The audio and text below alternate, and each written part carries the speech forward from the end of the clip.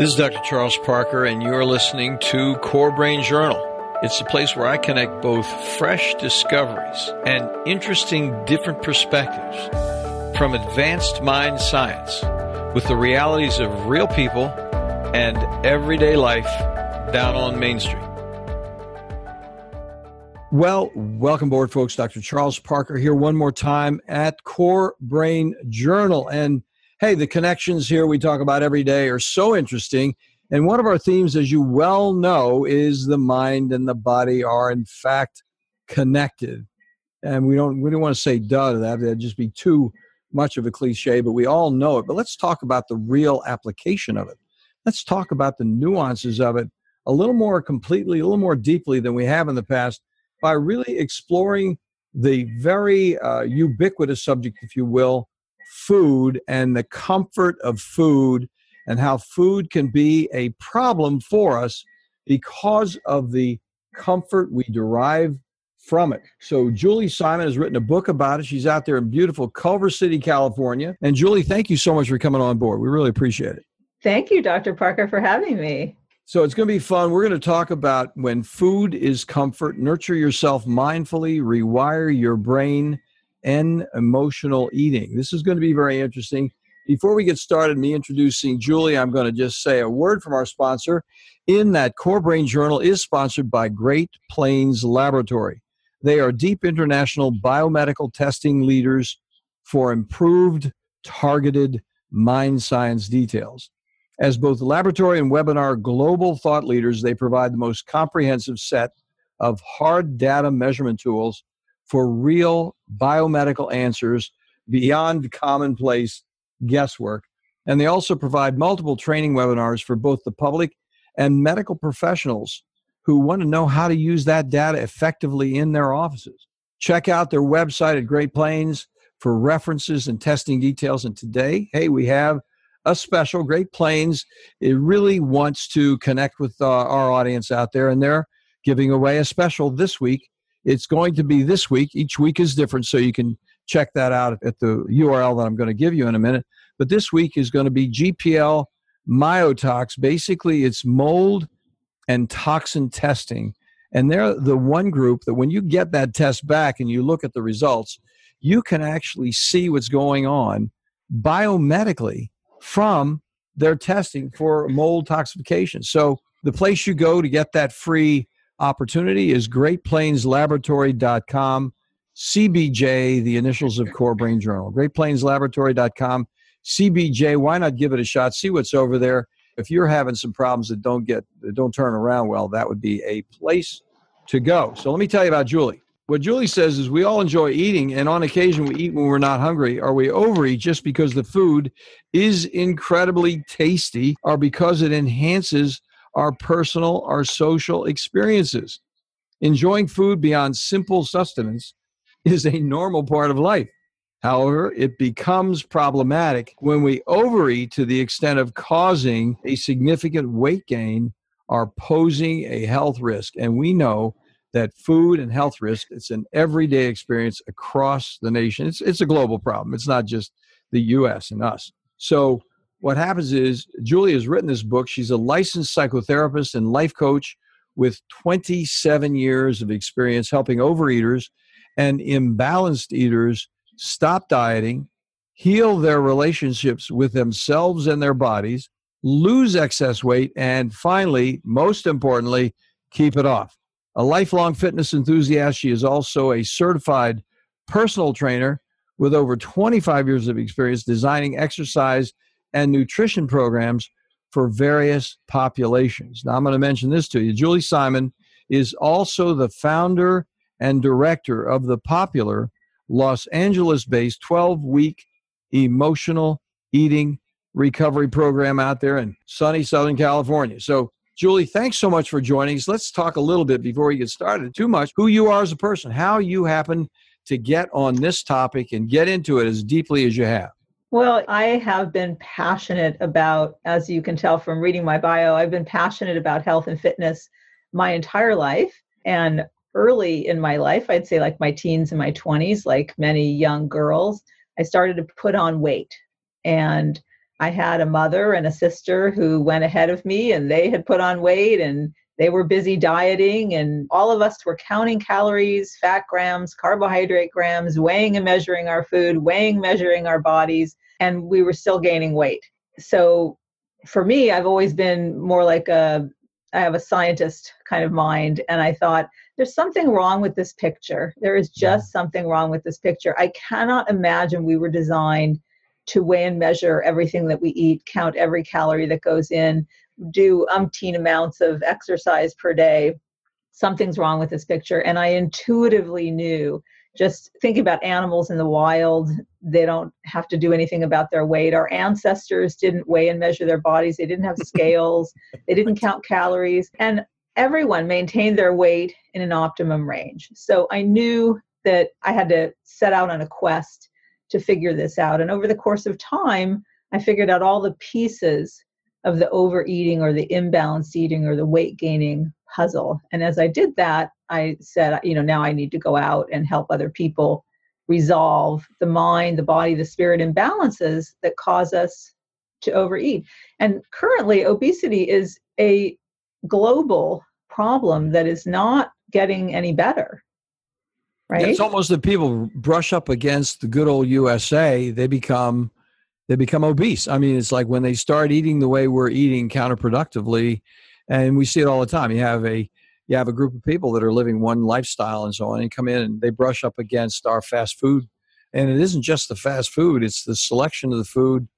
Well, because the people just don't have an idea what they're actually doing themselves. They're just having, as you said in your book, which I think is really cool, I'm looking forward to talking to you about it, they have the pleasure. They're chasing down comfort. They want something to feel better, and really they become indiscriminate about what they're going for. And I think the idea of how you make it, how you discriminate, how you make it useful, how you tease apart these options, I'm looking forward to hearing about that. Well, because, when you think about it, overeating is a complex behavior. It looks like a simple act. We're just putting food in our mouth. But it's actually a complex behavior, and it's got biological, social, neurological, spiritual, physiological components to it that have to be teased out.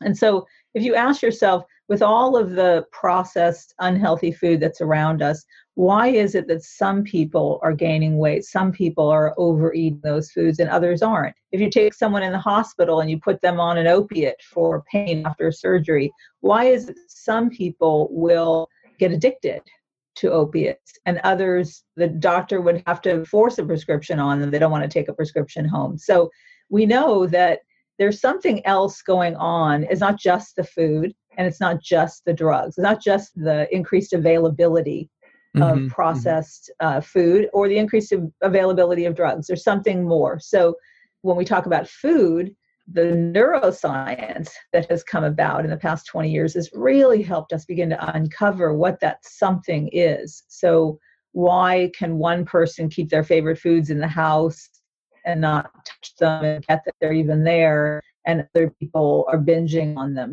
Now what we're beginning to understand is that the quality, the consistency and sufficiency of the nurturants that we receive very early in life wires our brain in a particular way, connects the structures of the brain in a particular way.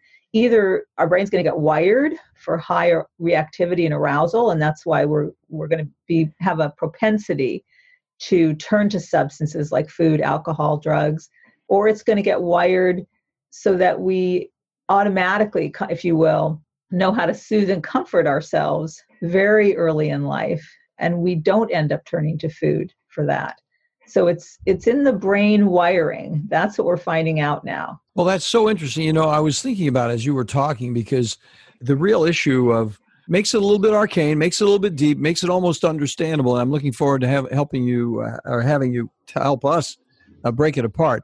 But the way people are treated, the food itself becomes, I guess what you're saying, representational in some respect for that early level of stress. And I hate to use the word stress because it's so overused, and trauma, that's overused, but that's what happens. People experience the world in different ways. And then what happens, they experience the world in that particular way, and there needs to be somehow an adverse experience. So then they want to heal that experience. And that experience, then they're going to get something to make themselves feel better. And as you said a moment ago, it could be a variety of things. It doesn't have to be just food, but food can be, even if it's, I'm assuming based on what you just said, that even if the food is very carefully selected, it can still be a problem. Because if it's not selected from an awareness of what the underlying tension is, you're going to miss the thing and become compulsive about it and get carried away with it. Is that true? True. And, you might not even have a weight problem. So you might not yet have a weight problem or even a health problem.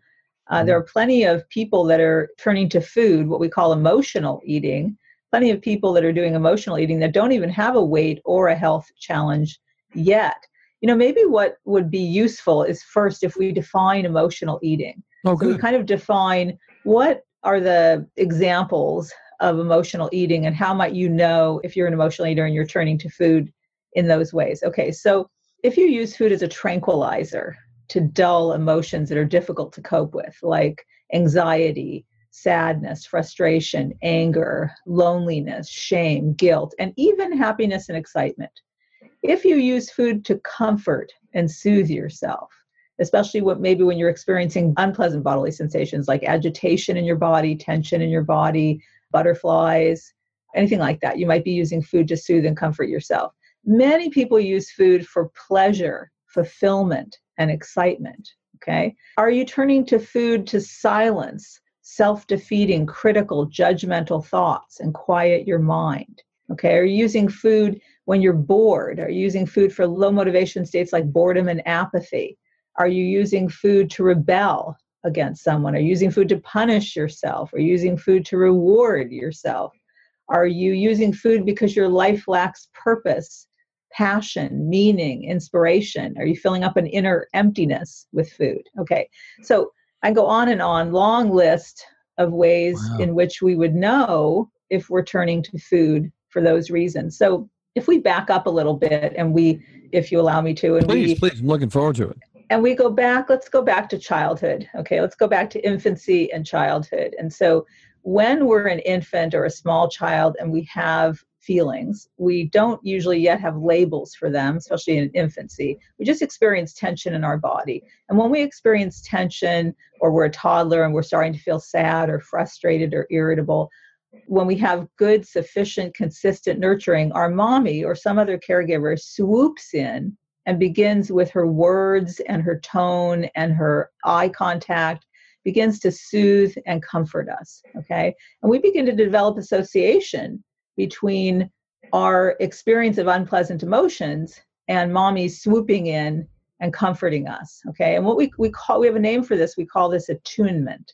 So when caregivers are well attuned, an infant, a toddler just begins to have emotions and begins to get what we call dysregulated, emotionally and physically dysregulated.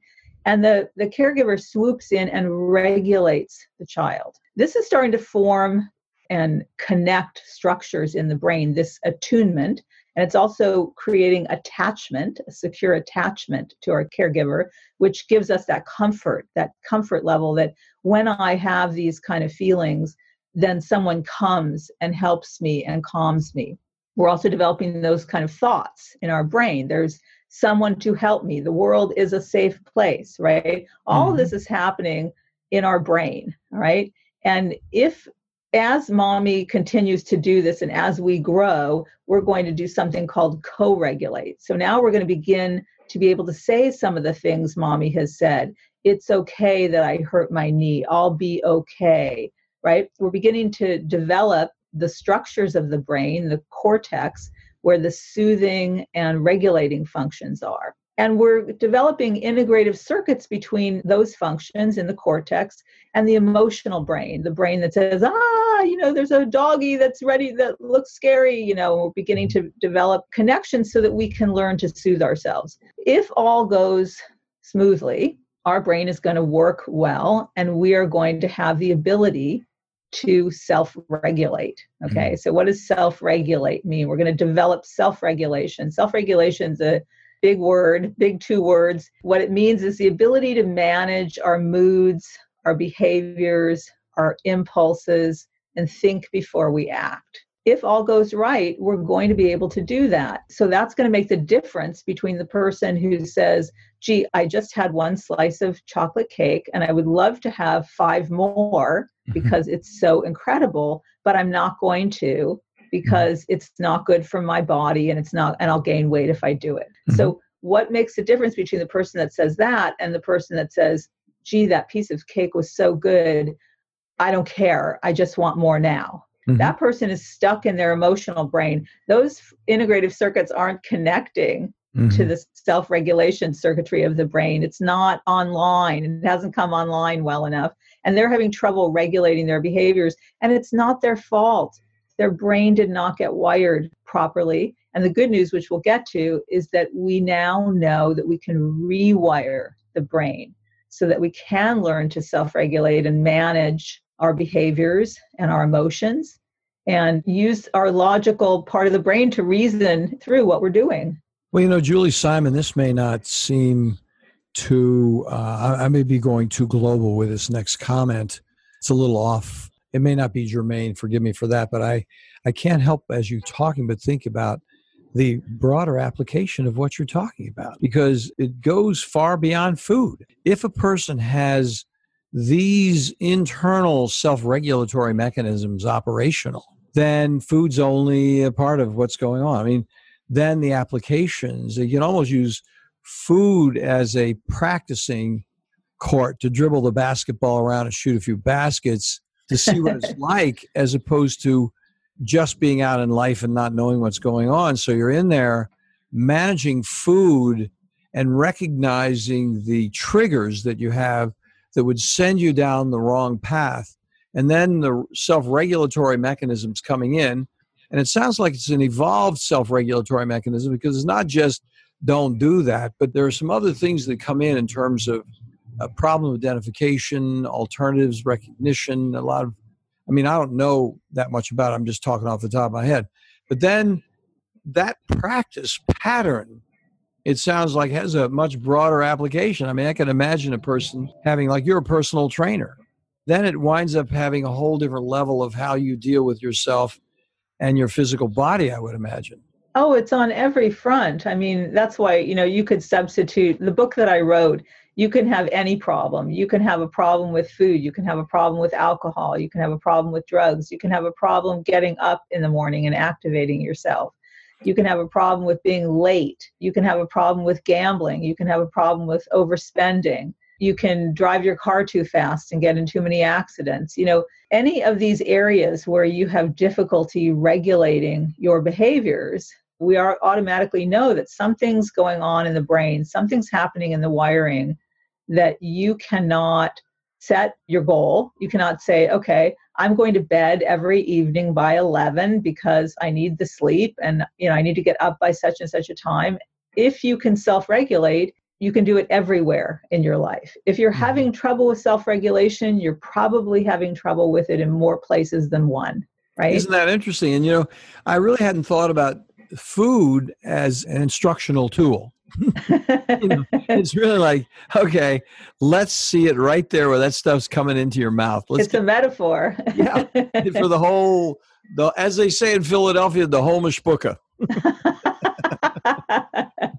Get it done. Get it right. It's really, because then what happens if you see that and you say, look, somewhere on that level, you break through the denials. I'm not self-regulated here.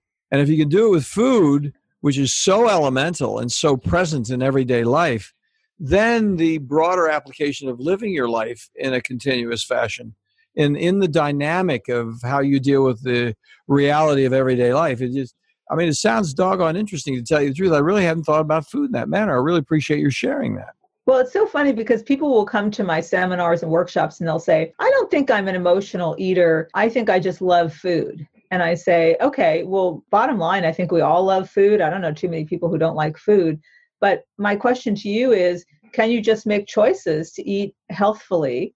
And you're telling me you just love food, but I also notice that you're 50 pounds overweight. So I don't buy it. You're having trouble regulating your behaviors. What is that about? Do you have trouble in other areas regulating your behaviors? And usually people say, well, yeah, my wife tells me I spend a little too much, or well, yeah, my husband says those 3 glasses of wine I have every night make me an alcoholic. Hmm. Okay, it's never just food. It's self-regulation. And the good news is that we really can learn self-regulation. This is what my book is all about. It's all about a mindfulness practice that will help you connect to yourself. You'll be practicing internal attunement. So we talked about that very important skill that parents must have to attune to their children, and how when we get the proper attunement when we're young, all the systems in the brain go online. If we didn't get that, and in fact, I said the structures of the brain come online when we get the proper attunement. Also, the chemistry of the brain gets created, the structures that create chemistry, all the feel-good chemicals, dopamine, serotonin, all of that comes online from proper attunement. So, not to put all that much pressure on young parents, but there's a lot of pressure there. So if all that hasn't happened, the good news is we can practice a mindfulness practice where we are internally attuning, and we can rewire the brain and shift and adjust our brain chemistry, and there's a way out. Well, that is so interesting, because just as you were talking about, I was traveling along with you in the pictures you were putting up for us. And so much of what we do as individuals, if you just take politics, which I promise you I will not get into because it's so boring nowadays, but the big issue would be entitlement. Entitlement is an example of individuals who are seeking comfort from the outside in some way and less desirous of being responsible within themselves. And even some people who are serious conservatives are really massively entitled in terms of the way they're actually managing themselves, because they're not really mindful of what's going on with others in a way. So what happens is you would think of conservatism as a political idea of being against the whole thing of wanting something to feel comfortable from the outside. And yet the antithesis of that is what's going on in the political dialogue, because the individuals who are the conservative people are constantly running around figuring out how they can make themselves more comfortable. Well, and if you think about it, when you think about that concept of entitlement, because what we're talking about really is babies and toddlers and children that get derailed. Okay, that's what we're talking about. The brain gets derailed, and then the behaviors get derailed. There's developmental derailment. And you can see developmental derailment in our current leaders. So basically what we're talking about is a child in a grown-up body. We're talking about beings that haven't fully grown. Yeah. And that's what entitlement's all about. It's young, it's derailed, and the brain needs to be rewired. Well, and the brain needs to be rewired, and the person needs to become more self-reflective, which is what your mission is. You didn't say that word per se, but that's really essentially what you were talking about repeatedly, is the recognition of one's relationship with that comfort modality, using food as a metaphor for where they're going with themselves. What's their relationship with that level of comfort? What's their relationship with this other level of comfort? How do they actually manage themselves in these other contexts? I mean, yeah, and that is such a good point that you raised, because that's where entitlement starts, from the experience of even parents who are programming the child. Like, this is exactly the way it should be. This is how you should think about people. And entitlement often comes from parents who they don't know how to properly attune and nurture and regulate their children. Yeah. And they kind of live through their children. So they kind of boost up an ego in a child. But the child doesn't have the grounding and the foundation to support that big ego, right? And then we see entitlement. Yeah, and to sort reality. They don't really get the reality training sorted out, because the parent's really not teaching them to do reality training. They're like, I'm the parent. We see this happen all the time. I'm sure you're very familiar with it because you're so deep into what you're thinking about. We see so many people who are busy at 50, 60 years old parenting their kids who are 35 years old and telling them what to do and being imperious. And it's like, I know more than you do about life, therefore you should be listening to me because I'm going to set the rules. And that's where these things come from, because then the person has no internal training, like, how do you think about this? What are the alternatives? How can you evaluate this? So let's take a moment. We're going to take a break in just a second here. But one of the questions, it's the question is coming up, which I think is a little deeper. That's the reason I want to take a little time to talk about it. is the actual application with a person or two in terms of how you do this. So the person comes in and they have some of these things, and obviously the complexity of this situation is far too deep to talk about everything involved. But I think it'd be helpful for me personally and for our audience to hear an expert like yourself come in and say, here's how you can look at this dimension as it applies to food in this dimension, and here's how it might actually have a larger significance for an individual in their lives. I mean, that's kind of wordy, but I mean, really what we're looking for is, and I'll ask you about a clinical example. And so we'll be back, folks, in just a moment to hear a clinical example from Julie Simon on the metaphoric use of food. Today, the world of mind science, psychiatry, and mental health is rapidly changing with innovative, comprehensive testing that takes both patients and practitioners into a new world of measured details with useful, understandable, and remarkably actionable plans. The key phrase here is cost-effective. Testing also introduces a key parallel word: predictability. Psychiatric treatment failure, especially after multiple medications and or brief hospitalizations, arises directly from the complexity of measurable brain-body imbalances and impediments that explicitly interfere with medical outcomes and create costly difficulties with inadequately informed supplement and medication trials over time. Great Plains provides a leadership team of biomedical experts with advanced laboratory insights, approved nationally both by the FDA and CLIA laboratory certifications, and is available internationally for both public and medical professionals.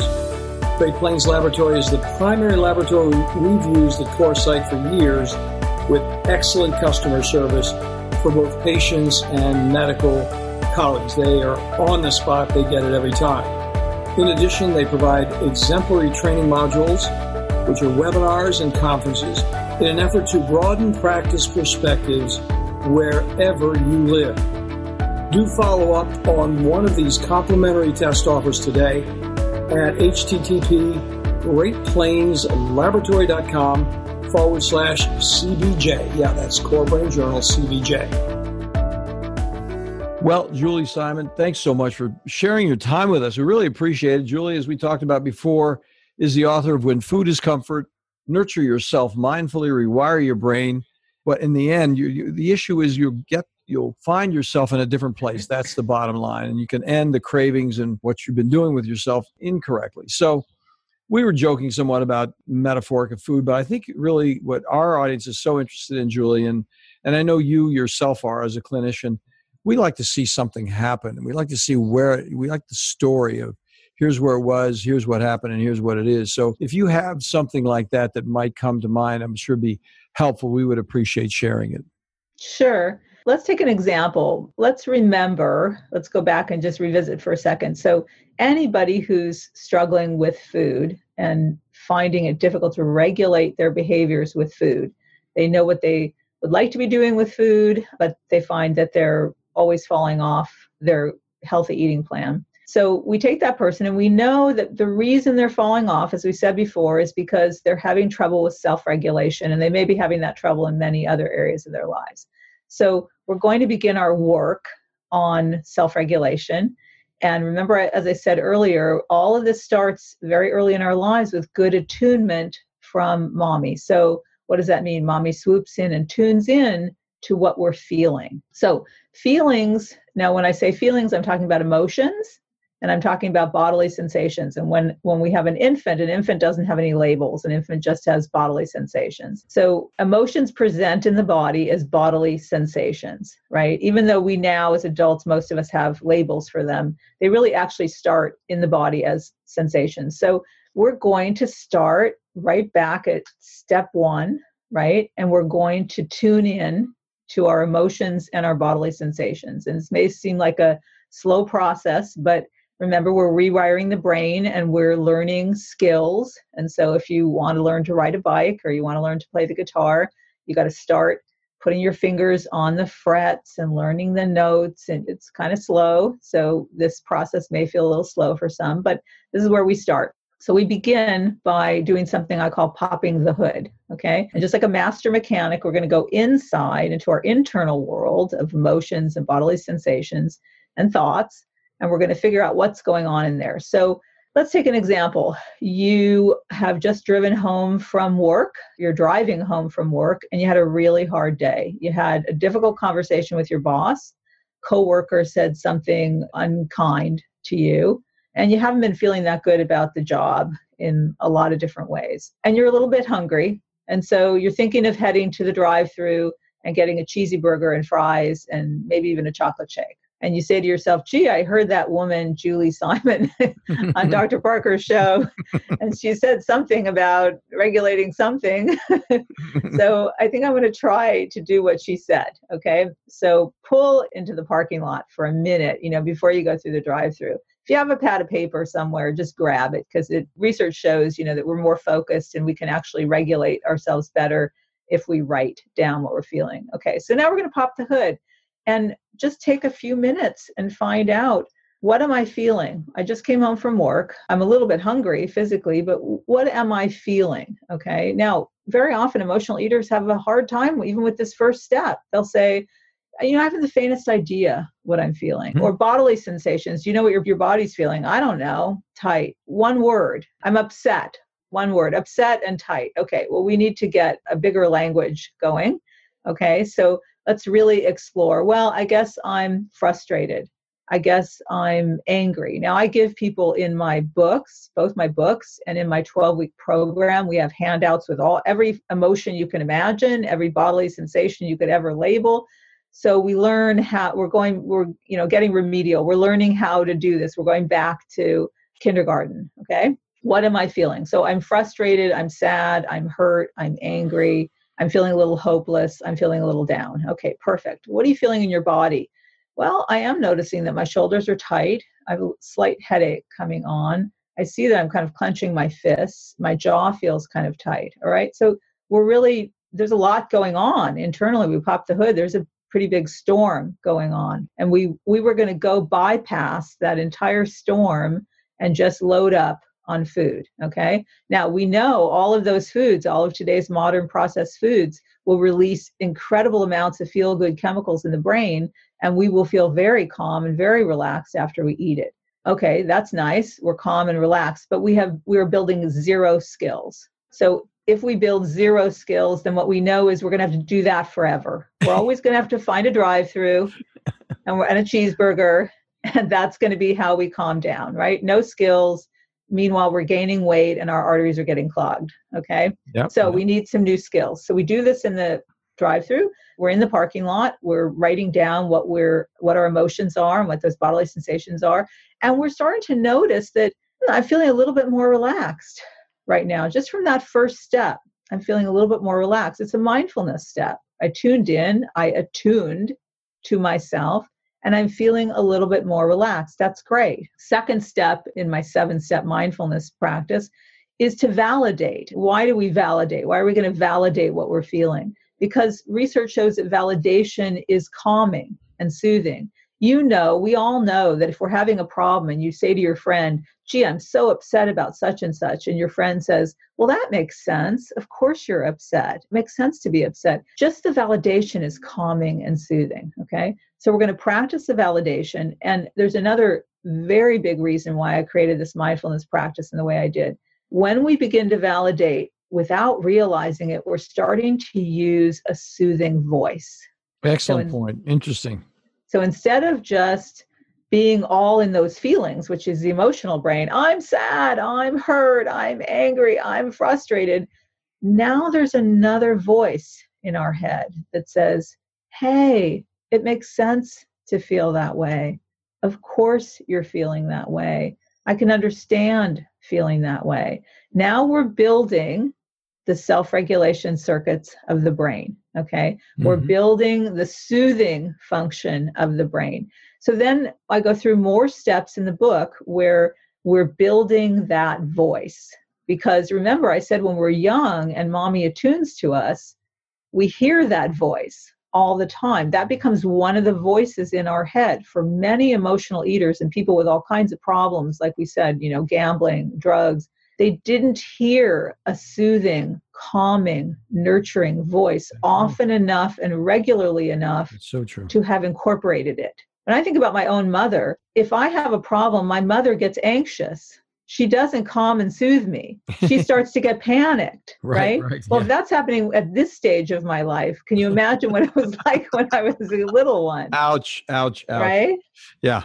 So we go through all these steps and we're building an internal nurturing voice that's capable of helping us identify our true non-food needs. So let's just say we've been working on that voice in the car. We validated. Okay, we brought that voice in. We have a few more steps for that. And now we're ready to get clear on what our needs are. So remember, I'm driving home. I'm the person driving home. I had a difficult time. Now I'm going to ask myself, what am I needing?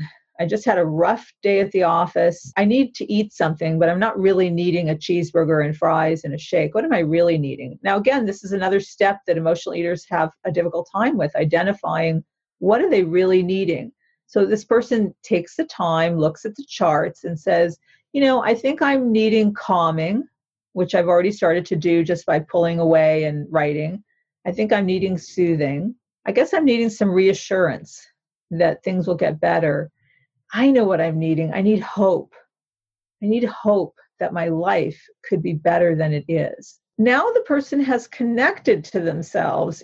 What happened at work, which was just going to get drowned out and numbed out with food, has now become kind of like a problem to be solved, if you will. And now the person is being proactive and the person is really taking a look at what's going on in their life. And maybe at this point, sometimes not, sometimes a person will say, I still feel pretty bad and I want that cheeseburger. Okay, that's fine. I say, do your work. And if you still feel like you need to use food in the early stages of this work, that's fine. It'll drop away over time. But perhaps the person says, you know what? I think I'm going to go home and make a salad. I don't think I have to have the cheeseburger tonight. I get it. I know what's going on. Mm-hmm. And then we've had a successful session. Well, I was thinking while you were talking, it's so interesting because no one has really worked with us here at Core Brain Journal so eloquently about these small nuanced things that you can just, as you travel in one's mind or my own mind, listening to you going through it, you could see how helpful it was. In fact, you can see the message of instruction that's inherent in the problem. Yes. Because the problem provides an opportunity that if you really look at the problem carefully, it provides an opportunity for you to say, okay, I'm not that person. I don't want to be that person, that vulnerable person with the boss who's a pain in the ass. I'm going to be this other person who really doesn't care about that boss. I'm not going to let that person, that other human being, take over my identity. I'm going to reclaim my own personal identity. And instead of throwing a bunch of salve on my face when I really don't need it, I'm going to have a salad, toughen up, work out, and I'm going to metaphorically kick his butt tomorrow by being a person. I'm not going to wince around the office.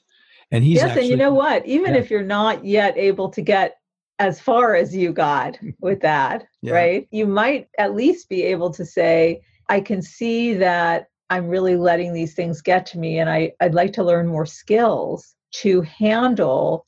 I want to be the kind of person that when my boss says something to me I don't like, or a coworker says something, that I have more resilience. I'd like to build more resilience. So I don't have it today, and I'm not going to have it from one session with myself. But it's like you say, it's highlighting an opportunity for me to develop the skills that create resilience in my life. And I need resilience. Life throws a lot of curveballs. So, audience, Julie had just corrected me. I said Julie, but Julie did correct me a little bit. And I think that's really good that she did, because she was picking up that I was getting a little reactive in my own imagination. I needed to relax a little bit with this whole thing. I don't really need to kick his ass to feel better, okay? No, I wasn't even thinking that so much. I was thinking more that you were just in a very advanced stage of the process, and that the person in my example may not be so advanced in that they can turn it around that fast. Because you can turn it around. Well, I was thinking, then you weren't correcting me, but I was thinking what you said was really very valid, because I was correcting myself then, because I think what you were saying was, if you reframe it, it's not going to be different tomorrow with that boss. He's going to be very similar because he's not working on himself like we're working on ourselves. And it's going to be a challenge, but I'm going to have a different perspective the next day, which in itself is going to toughen me up. I don't have to metaphorically kick his butt.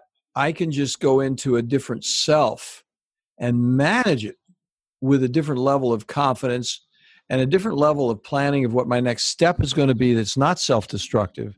And that's very calming, what you said to me as an alternative to where I was going, because I think it's really, really very interesting. You were saying, hey, there's some other ways to think about it, depending on where you are in your own development with the whole situation. That was exactly very, very interesting, because what you did was you helped all of us take, how many people here have not had that happen? Nobody. I mean, everybody has had that kind of thing happen to themselves at work. And I think your cheeseburger example is so well stated, because, I mean, it could be ice cream, it could be whatever, chocolate shake, it's going to be something that's going to be completely comforting and soothing and make you feel better. And it will have a certain measure of probably fats and carbohydrates associated with it, because I don't know, you know more about that than I do, but I would think the fats and carbohydrates are going to do a different thing than the salad's going to do to your mind. It's definitely going to do a different thing to your mind. And what I want your listeners to always remind themselves of is that it's probably 5 to 10 minutes after you have all that food that, even though that food makes you feel so incredible, then comes the guilt and the shame and the remorse. So every emotional eater knows this cycle, that it's momentary pleasure. We're not ready really to adjust that right away when we're doing it. We know it's momentary pleasure, and we know that within a half an hour we're going to be beating ourselves up for doing it, but we can't regulate yet. But it's a slow process, but it's not a quick fix, this mindfulness practice, but it is a forever fix.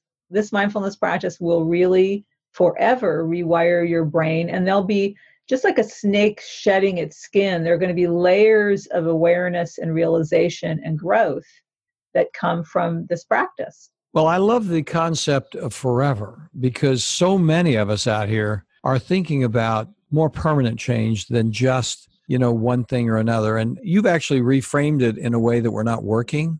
We're actually having a pleasurable experience by actually finding how we can grow within the experience itself through the reframe and through a practice of doing something different with that situation that does help us grow individually, mindfully, and really enlarges our perspective on ourselves with the world. So the boss shrinks, the remarks at work shrink, the whole thing is into a different perspective, which then does really help everybody's self-esteem out there, because instead of having a self-esteem blow, they have a self-esteem reconfiguration in a constructive way. I think that's so important what you're saying, because I was thinking about in our example that when the person goes back in and they're perhaps reacting to their boss in a different way, on a quantum level, all we are really is vibrating and pulsating energy, right? So when you vibrate a different energy with your boss vibrates a different energy with you. And as your body is shrinking, because you're not turning to food as much, and you're radiating a more confident you, a more calm you, it has a ripple effect on everyone around you. That coworker isn't saying those snide remarks anymore. The boss is now thinking about promoting you. And it's all shifted because you chose to pay attention to yourself, pay attention to your inner world. You chose to give yourself the gift of mindfulness and self-connection.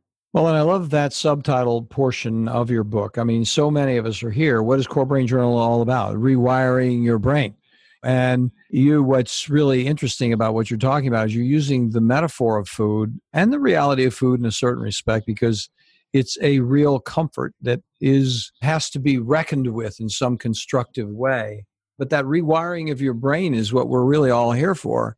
And I really want to thank you very much, Julie Simon, for really shedding some light on something we could use every single day of our lives. This isn't something that's just like a conversation that you have for one day, because if you think about this and you start rewiring it in these different ways, the application's broad, and you do become a different person in the way that you really want to become a different person in the first place. Yes, all of the areas in your life where you're not actualizing your potential, this kind of mindfulness practice will help you actualize your potential in every area of your life, which is so exciting. It is exciting. I'm going to tell you. And that's a great smile you have, by the way. Folks, I get to see her right here on Zoom, and she's really taking good care of herself. Great smile. So in winding down, Julie, go ahead and tell us what your website is, where we can reach you if we can. We'd appreciate it. Yes, my website is overeatingrecovery.com. And anybody who goes there can download 2 free chapters of either of my best-selling books right away, so you can get started reading right away. If you are struggling with emotional eating and you want more help, I have a 12-week emotional eating recovery program, and that program is also in a telecoaching format, so you can join in on that program from anywhere in the world. All you need is a telephone. So if you're struggling, you can work with me privately. You can work with me in a 12-week group format. And at my website, you can also sign up to get my blog articles. I write a monthly blog as well. Gee whiz, you're busy. You're definitely busy. Fantastic. Well, listen, we really appreciate you coming on. And we talked a little bit beforehand. I'm looking forward to talking to you. We're going to have Julie back, folks. Julie Simon's going to come back. She has another book now. Has it been published already, or is it in the process? This is actually my first book, and it came out years ago, and it's about emotional eating again, the mind, but it goes in more complex depth it's more comprehensive about the mind, body, and spirit imbalances that lead us to turn to food. So I think we'll have another really great conversation on that. I'm looking forward to it because it's going to get down to some even more elemental pieces. And this has been a very interesting conversation. I really appreciate you taking the time to join us. And that particular book, folks, is The Emotional Eater's Repair Manual. So we're going to be hitting that in some depth, and it'll probably be about a month or a month and a half away, something like that. So thank you very much for coming on, Julie. Really appreciate it. Thank you for having me. It's my pleasure, Dr. Parker. We'll do it again. You have a good day. Okay, you too. Bye. Bye-bye. Thanks for listening to Core Brain Journal. We're working every day behind the scenes to bring you reports that connect research benches with those street trenches. Here we share the complexity of mind science because, as you know, details really do matter. One of the most pervasive, misunderstood challenges is how commonplace medications, like those written for ADHD, are used so regularly without clear guidelines. If you think you'd like more specifics, take a minute to download my 2-page PDF packed with video links and references on the absolute essentials of how to start ADHD medications.